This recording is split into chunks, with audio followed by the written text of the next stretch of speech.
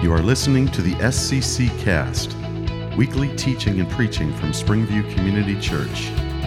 Find us on the web at www.springviewcc.org. We are located at 12881 Andersonville Road in Davisburg, Michigan. We welcome you to come as you are to experience a friendly worship setting with biblical preaching, teaching, and application. Now, here's Pastor Ben Glupker. Well, thank you, band musicians, kids, for leading us as we worship in song together this morning. So glad for the opportunity to open up God's Word again with you on this Christmas time Sunday. Since Christmas is right upon us here this week, I want to look this morning with you at a classic Christmas text, which just happens to be our next passage in Matthew chapter 13, the well-known parable of the sower and the soils. Now you might be thinking, Ben, that's not a passage about Christmas at all, and I totally understand if that's what you think and how you feel, but what I want to show you this morning is that this passage, the distance from this story to the Christmas story really isn't that far at all. In fact, there's a path from this story that takes us right to the real Christmas story that we see here in the New Testament.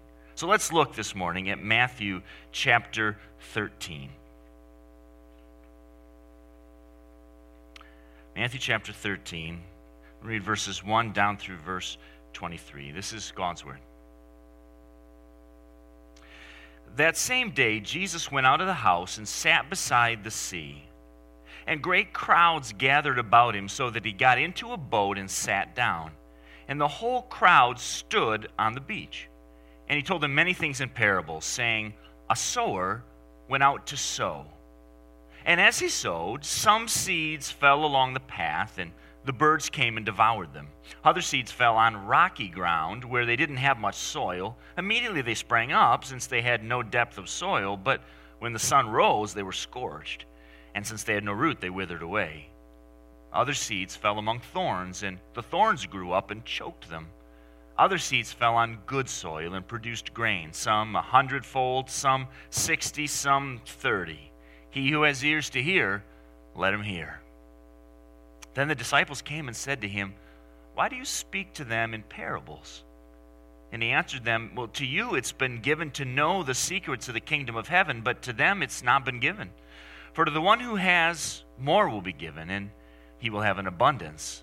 But for the one who has not, even what he has will be taken away. This is why I speak to them in parables, because seeing they do not see, and hearing they do not hear, nor do they understand. Indeed, in their case, the prophecy of Isaiah is fulfilled that says, You will indeed hear, but never understand. You will indeed see, but never perceive. For this people's heart has grown dull.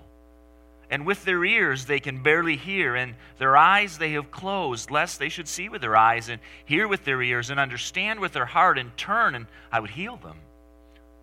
But blessed are your eyes, for they see, and your ears, for they hear. For truly I say to you, many prophets and righteous people longed to see what you see, and didn't see it, to hear what you hear, and didn't hear it. Hear then the parable of the sower. When anyone hears the word of the kingdom and doesn't understand it, the evil one comes and snatches away what has been sown in his heart. This is what was sown along the path.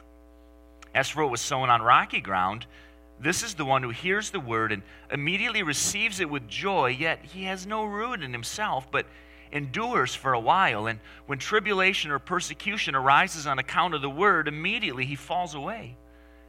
As for what was sown among thorns, well, this is the one who hears the word, but the cares of the world and the deceitfulness of riches choke the word, and it proves unfruitful. And as for what was sown on good soil, this is the one who hears the word and understands it. He indeed bears fruit and yields, in one case 100-fold, in another case 60, and in another 30.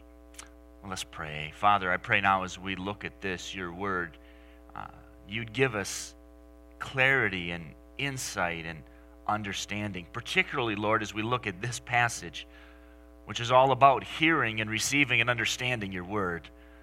We will need your help. We'll need your Spirit who inspired these words to reveal the truth of them and the importance of them and the application of them to our hearts and lives. So I pray that you do that work for your glory and for our joy in you. I pray in Jesus' name, amen. There's a website that I visit quite frequently. Maybe you've seen it. It's called Real Clear Politics.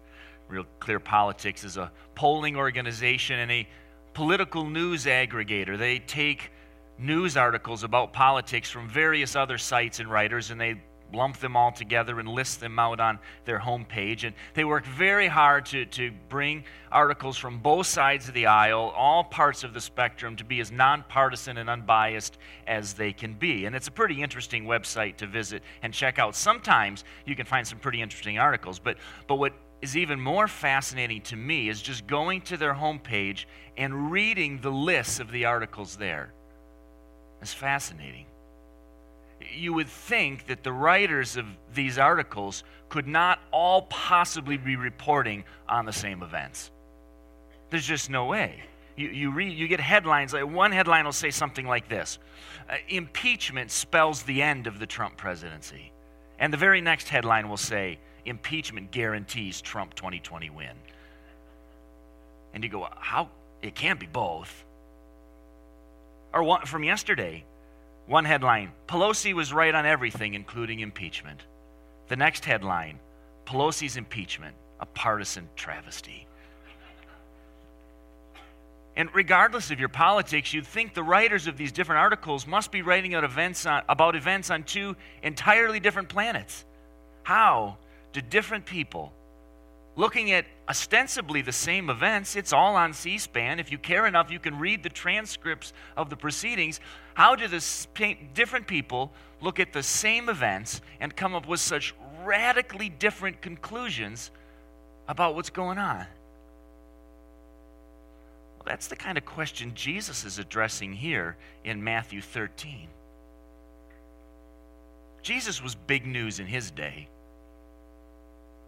Great crowds followed him, hearing him teach, seeing him heal people, feed multitudes, perform miracles. Jesus was in what we would call today a celebrity. And he wasn't everywhere. There was no social media, there was no television, there was no radio, but when he came, or when he was coming to town, news spread and crowds appeared to see Jesus. Lots of people followed his moves, came to hear him speak, came to see his miracles. Many came to benefit themselves from his miraculous and healing powers. Jesus had close friends. He had sympathetic supporters. He had skeptical doubters. He had hostile enemies. It would seem that they all saw and heard the same things. But their responses were often radically different. Which brings us to this story about the sower and the seeds this morning in Matthew chapter 13. It has three clear sections, and I want you to see those to understand what we're going to focus on this morning. The first section is the story, the parable itself, in verses 1 through 9, about the sower and the seed. A parable is a special kind of story. It's a special kind of story. It's a story that doesn't simply entertain or inform, but it has meaning, and that meaning is always just below the surface. It's not there and obvious on the top. It's subtle. Parables are designed to make people think and reflect, to not just read what's on the surface of the story, but the deeper meaning and significance that travels right below it. Jesus uses parables all the time. He's teaching in parables constantly, telling stories, leading people to think and reflect and try to discern what the real meaning is. Well, this parable, as we read a few minutes ago, is about a sower sowing his seed, a farmer planting. When I was in junior high, I worked for a few weeks during the planting season for a friend of mine's dad. His dad was a farmer, and they planted, among other things, melons. And I think they had invented and developed this themselves, a mechanical planting machine that would take plants and put them in the ground. And so we had four of us, young kids like me, where we'd sit in the back, and we had these molded plastic chairs that faced the back of the trailer, and the tractor's pulling us from up here. And to the side was a kind of a steel rack, and this whole flat of melon plants, 6 inches tall or so. And in front of us was a little square, it looked almost like a cup holder from McDonald's, but it wasn't made out of cardboard, it was made out of aluminum, and each cup spot didn't have a flat bottom, it was a cone that flipped open, hinged at the top, and would flip open. And that mechanism had 4 slots, and one of the slots, when it was in a certain position, was the drop slot. And as it turned, and as the thing slowly moved, the action of the wheels turned this, and you drop one in the cone, and when the got around to the front side, that cone would open, it would drop it down into the ground, into a little hole that it made while the machine was moving, pack the plant, and keep going. It's packing plants as we go. I'd kind of like to see it again. It's been 30 years ago, but it has to be a nifty tool. And so, but it planted, and you're driving the tractor, and it's planting on beds that have been raised for these melons in, pretty nice, neat rows. You've seen fields planted with GPS tractors. You got, field lines a half mile long and perfectly straight. But that's not how they planted in Jesus' day. In Jesus' day, they'd take a handful of seed out of a sack and they'd throw it in the ground. No nice, neat rows. They'd just cast in the seed, pull it out, and throw it. And the seed would land more or less haphazardly wherever it would. Well, how would that seed fare? Well, it depended on what kind of ground it landed on. If it landed in good soil, it'd probably do well. If it landed in something not so great, it wouldn't do so well. That's the story Jesus tells. Some of the seed lands on a hard path. It's so hard, it's so trampled on and compressed down that the seed can't get in. And eventually a bird comes along and carries it away, and that seed ends up being nothing. Other seed would land on soil, dirt, but dirt that was just barely, the ground in Palestine is largely very rocky, and it had just a thin layer of soil, and it would take root, but it would not deep root. There wasn't any way to do that, and before long the sun would come up, and it would be hot, and it would scorch that plant, and it would wither away and die. The third kind of soil is among thorns. Lots of other competing plants stealing energy and nutrients from the plant, and it would grow up some, but it wouldn't grow up well, and it really wouldn't produce much of any fruit. And then, of course, finally, and hopefully for the farmer, most of the seed would land on good soil, and it would take root, and it would grow, and it would produce fruit. So that's the story Jesus tells in this first section. Well, the third section, starting in verse 18, is his explanation of that story. What did it mean? What's that below-the-surface meaning that they're supposed to get? And Jesus explains it very clearly for them. The seed is the Word of God. The sower is the person proclaiming the Word of God. And the Word goes out and it lands on different kinds of soils, different kinds of hearts. And what that Word does, what the seed of the Word does in a person's heart, depends on what kind of heart they have. Some people, some of that seed lands on the path. The heart is so hard that the evil one comes and quickly snatches it away. There's no life there at all.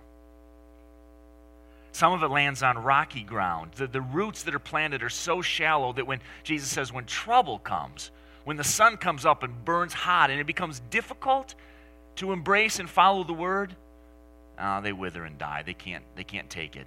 Trouble is the end of it. Some lands among thorns, and Jesus says the cares of the world and the desire and deceitfulness of riches just choke it out. There's so many distractions, so many things that pull the word and that heart away from God and his word, and never bears fruit. And then, of course, some land on good soil, soft, fertile hearts, and the word takes root, and it grows, and it produces fruit. It's a familiar story. We looked at it together just a couple months ago in our series Back to the Book about the Bible. But this morning, I don't want to focus so much on the story itself in that first section or the explanation of the story in the third section. I want to think about the middle section with you in verses 10 to 17. It's no accident that these verses occur in connection to this parable. The parable and its explanation explain what happens when God's word is proclaimed. And it explains why it happens that way, why God's word produces such different responses in different people. You've seen that probably in your own life. You talk about Jesus. You talk about God and His Word, His spiritual things with people in your family or your school or your neighborhood or your workplace. And some people are interested. Some people are open, interested in hearing, interested in talking, interested in learning more. And other people want nothing to do with it. And all sorts of places in between. And of course, probably you've seen these different responses in your own heart. There was a time when you weren't all that interested in the things of God. Some of us perhaps may feel that right now. But many of us, there's been a time when our perspective, when the response of our heart changed. We moved from skeptical or doubting or stubbornly resisting what God's Word said to embracing it as true and beautiful and good and right. Many of us have staked our eternal future on the truth of God and His Word and His Son, Jesus Christ. Well, this story tells us that we respond to God and His Word based on the kind of heart we have. We like to think of ourselves as having free and independent minds. We make calculating, rational decisions, just examining the evidence that's before us. But the truth is, we all respond, whether it's to politics or the Bible or Jesus or anything else, out of the values and presuppositions and priorities and prejudices that we already possess. We don't come as neutral, unbiased free agents. Those things color what we see, they distort what we hear, they cloud how we think, far more than we acknowledge or realize. What's going on with us is our decisions are driven not by independent, rational analysis, but by what our hearts love and by what our desires crave. This parable and explanation tells us what's going on with us. Why we respond the way that we respond. But this middle section, in verses 10 to 17, are concerned about what God is doing in all of this. What is God doing? In verse 10, the disciples asked Jesus, "Why do you speak to them in parables?" In other words, Jesus, why are you making it harder to understand? Jesus, why don't you put all your cards on the table? Why don't you be open and clear and obvious? Tell them exactly who you are. Prove it by miracles beyond any shadow of doubt. Convince them to follow you. Why parables? Well, listen, the day is coming when Jesus is going to come back to earth again, and it's going to look very different than the first time.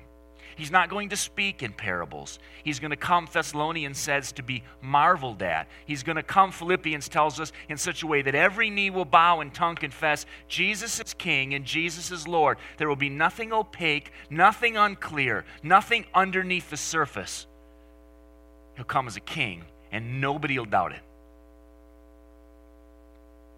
But here in Matthew 13, before his death and resurrection, Jesus is still speaking in parables.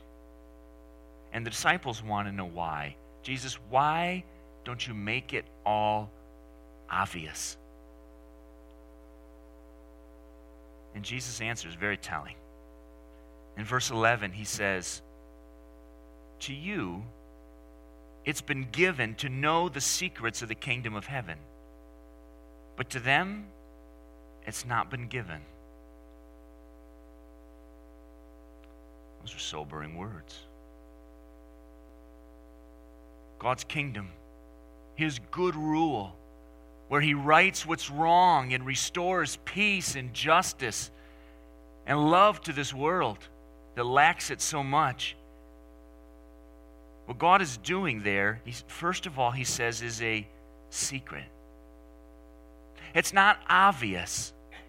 A smart person applying logic and reason isn't going to figure it out. Like any secret, to know it,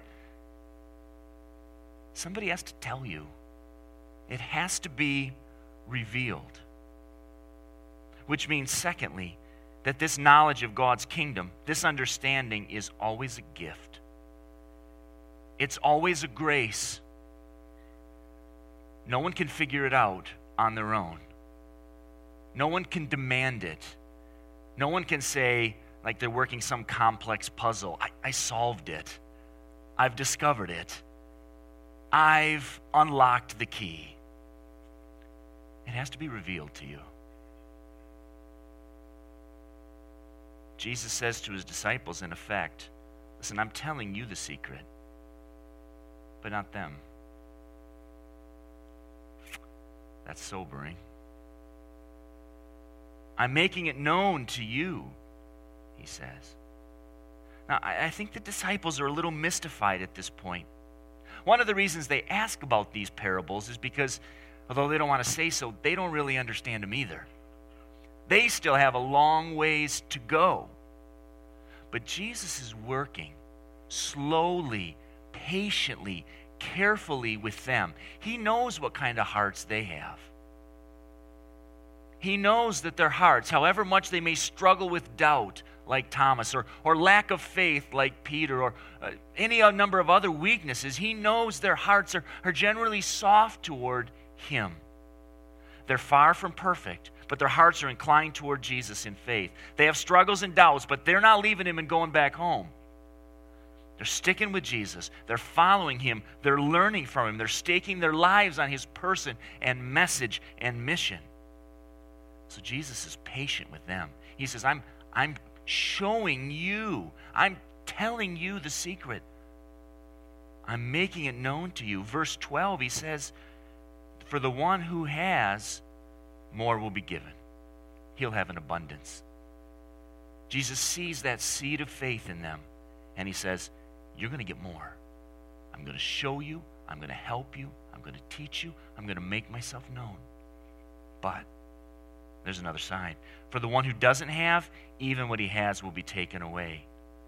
The person whose heart is hard, with little love or little use or little need for Jesus, even the little understanding or wisdom they may have is not going to last.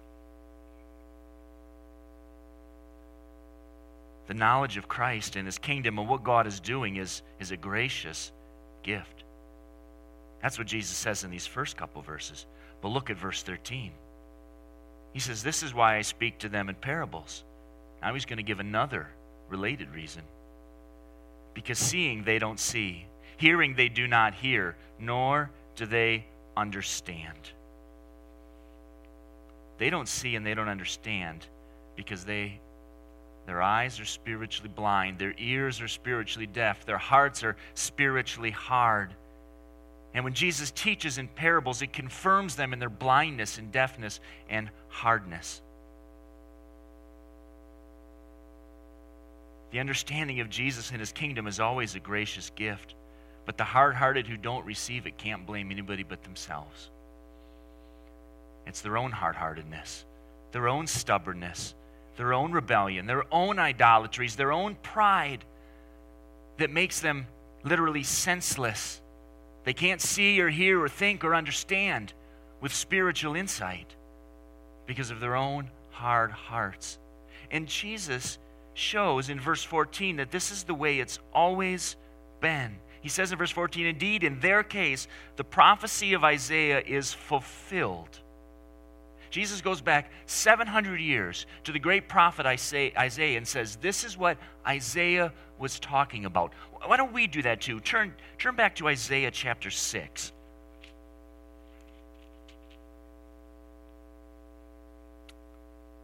Isaiah chapter 6.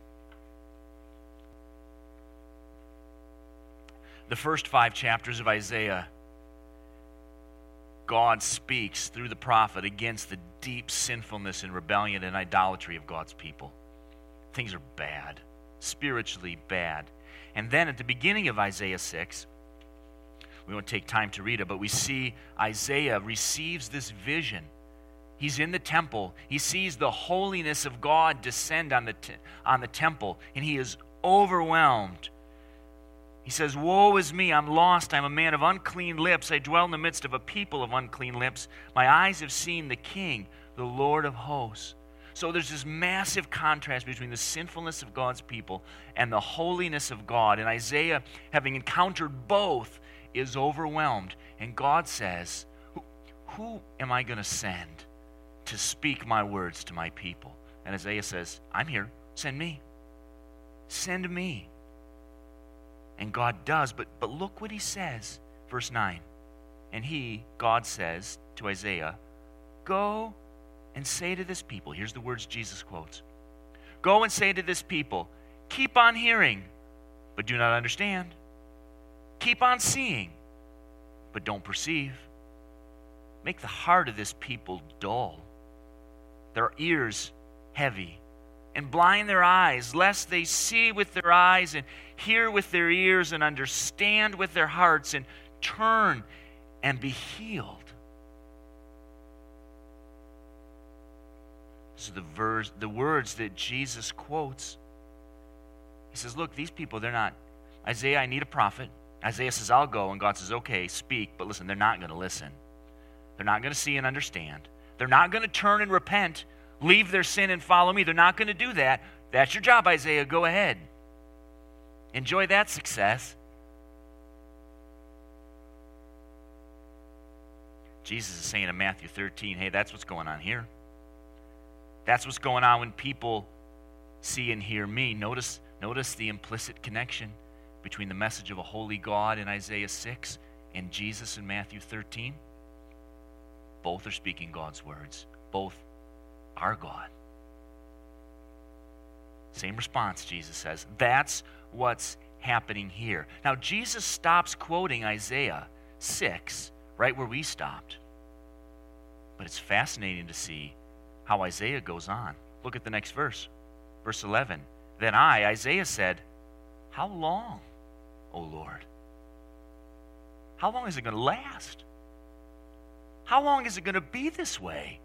That God's word is proclaimed and people are deaf and blind and hard-hearted and don't respond and get confirmed in judgment?" Isaiah says, well, wait a minute. How long do I have to do this? How long is it going to be this way? It's not going to last forever, is it? And God said, until cities lie waste without inhabitant, and houses without people, and the land is a desolate waste, and the Lord removes people far away, and the forsaken places are many in the midst of the land. Although a tenth remain in it, it'll be burned again, like a terebinth or an oak, whose stump remains when it is felled. God says, look, this is what's going to happen. To summarize, and this is to summarize exactly what Israel's history will be for the next several generations after Isaiah. The people are going to be judged. They're going to be carried off into exile. There will be just a small number of people left in the land. They'll be brought back, but things will be hard. There'll just be a little remnant of people. He says it's like a stump. Israel's this mighty tree that under David and Solomon has grown into this glorious kingdom. And because of their wickedness and sin, it's been chopped down, and all that's left is a stump. But the stump's not dead. There's still roots there. There's still a little bit of life.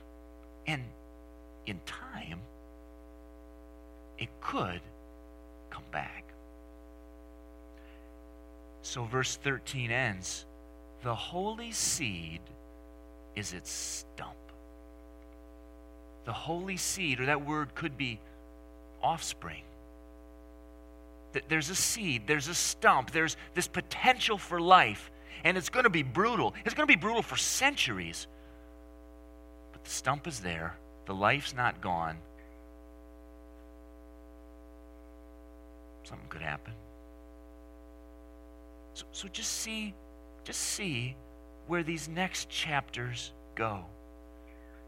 Right here is chapter 7. Let me just show you a couple things. Look at verse 14. Isaiah 7:14. What could happen to bring this back to life. Verse 14, therefore, the Lord himself will give you a sign. Behold, the virgin shall conceive and bear a son, and you shall call his name Emmanuel. A child born of a virgin called Emmanuel, God with us. Verse Matthew 1 picks that up. That's going to happen. We see in Isaiah chapter 8, Emmanuel twice in verses 8 and verse 10. The land Emmanuel, God with us. Look at chapter 9, verse 6. For to us a child is born. To us a son is given. The government shall be on his shoulders. His name shall be called Wonderful Counselor, Mighty God, Everlasting Father, Prince of Peace. Of the increase of his government of peace there will be no end on the throne of David and over his kingdom, to establish it, to uphold it with justice, with righteousness, from this time forth and forevermore. The zeal of the Lord of hosts will do this. And Luke picks this up. This is going to happen too. Then look at chapter 11. Verse 1. There shall come forth a shoot from the stump of Jesse. There's our stump again. A shoot shall come forth from the stump of Jesse. A branch from his roots will bear fruit. And the Spirit of the Lord shall rest upon him. All the Gospels pick that up at the baptism. The Spirit of wisdom and understanding, the Spirit of counsel and might, the Spirit of knowledge and the fear of the Lord. His delight shall be in the fear of the Lord. He won't judge by what his eyes see or decide disputes by what his ears hear, but with righteousness he shall judge the poor and decide with equity for the meek of the earth. And he shall strike the earth with the rod of his mouth. With the breath of his lips he'll kill the wicked. Righteousness shall be the belt of his waist, and faithfulness the belt of his loins. The wolf shall dwell with the lamb. The leopard shall lie down with the young goat. The calf and the lion and the fattened calf together. A little child shall lead them. The cow and the bear shall graze. Their young shall lie down together. The lion shall eat straw like the ox. The nursing mother shall play over the hole of the cobra. The weaned child shall put his hand on the adder's den. They shall not hurt or destroy in all my holy mountain, for the earth shall be full of the knowledge of the Lord as waters cover the sea. In that day the root of Jesse, who shall stand as a signal for the peoples, of him shall the nations inquire, and his resting place shall be glorious. There's a stump. There's still life. There's still a chance. What will it look like? How long, O Lord? What will it look like when it's come? When that stump is grown up and borne fruit? What will it look like? A child will be born of a virgin. They'll call him Emmanuel. For unto us a child is born. A root from the stump of Jesse will come forth and rule over the nations. We see all of that fulfilled right here in the Gospels in the person of Jesus Christ. How long? Till the Son of God comes as the Son of Man. And God's people see their fortunes restored once again. Isaiah, 700 years before Jesus, he doesn't fully understand. He hears the promise. He senses the hope that's there. There is a stump. He's not going to see the fruit. Generation after generation will read the promise. They'll see the hope, but they won't see the fruit. Isaiah says, "How long, O Lord?" But that's not how Jesus, back in Matthew 13, he doesn't say that. He quotes the first part about their hardness and dullness of heart, and then he says, back in Matthew 13, verse 16, he says to his disciples, "But blessed are your eyes, for they see, your ears, for they hear. For truly I say to you, many prophets and righteous people long to see what you see and didn't see it, to hear what you hear and didn't hear it."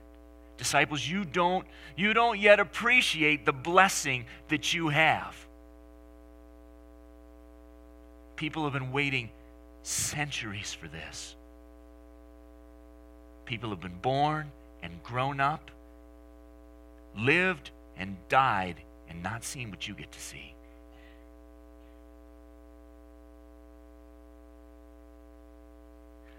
You would think then, with these disciples, that they'd have it all together, that they'd understand it.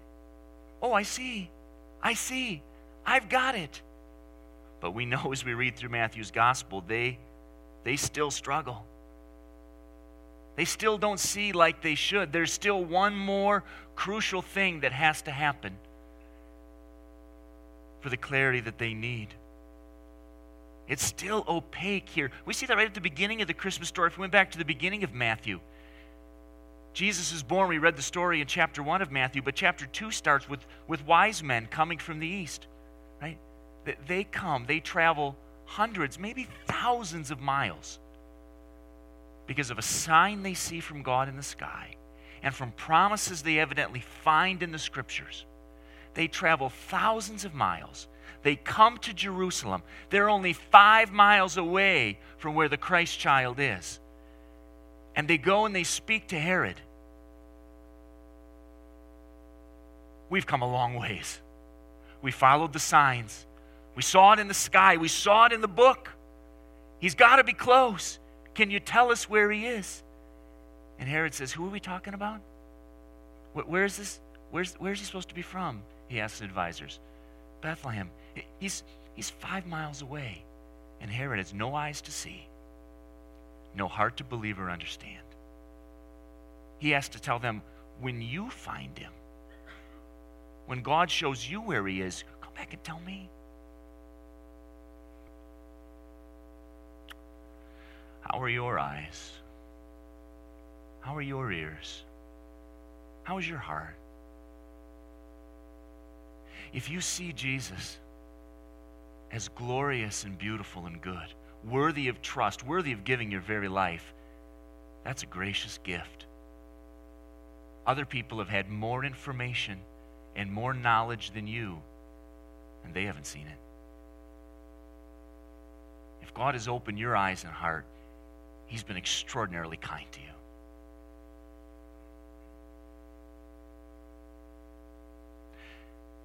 But if you have not seen Jesus as glorious and good,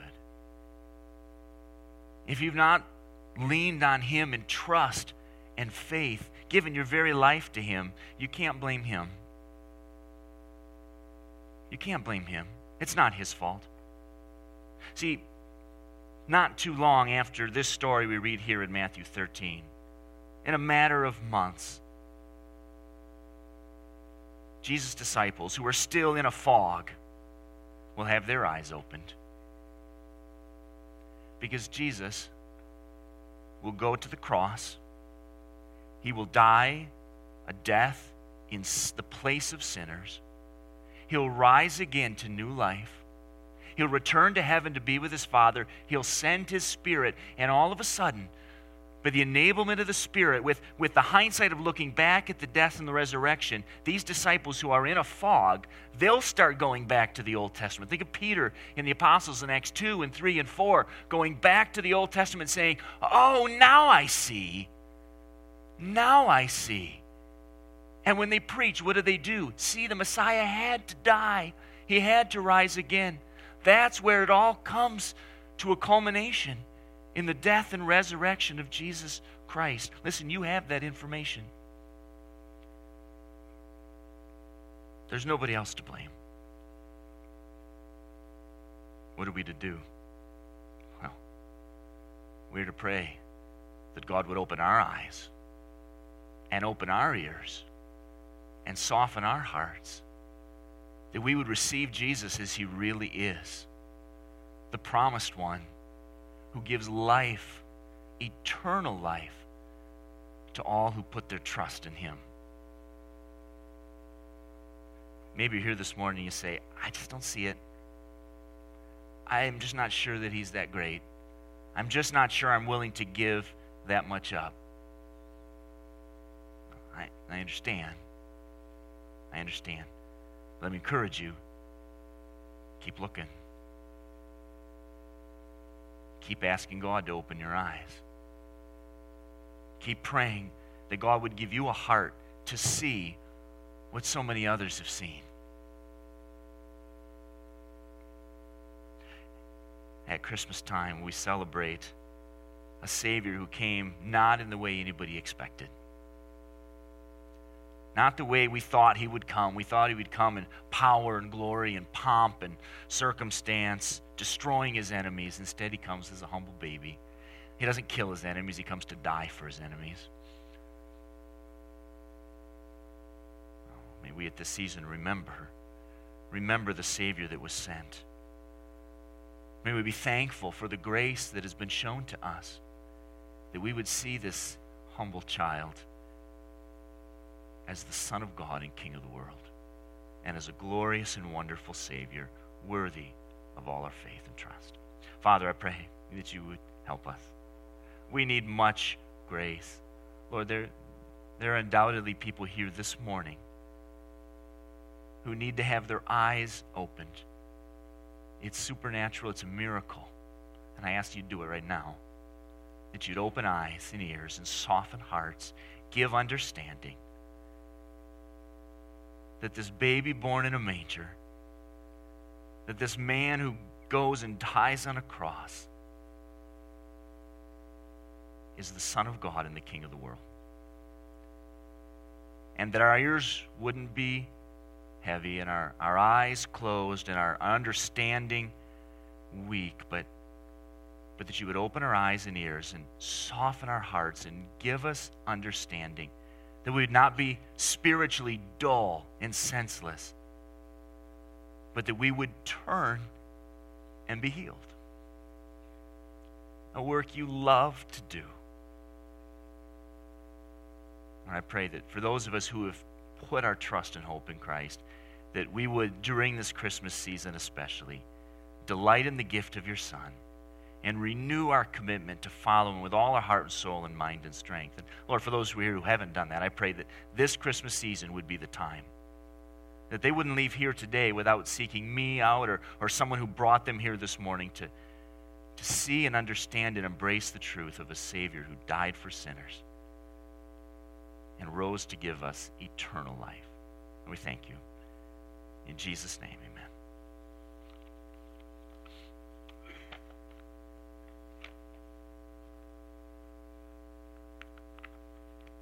Well, I want to thank you for coming this morning. It's been good to be here together.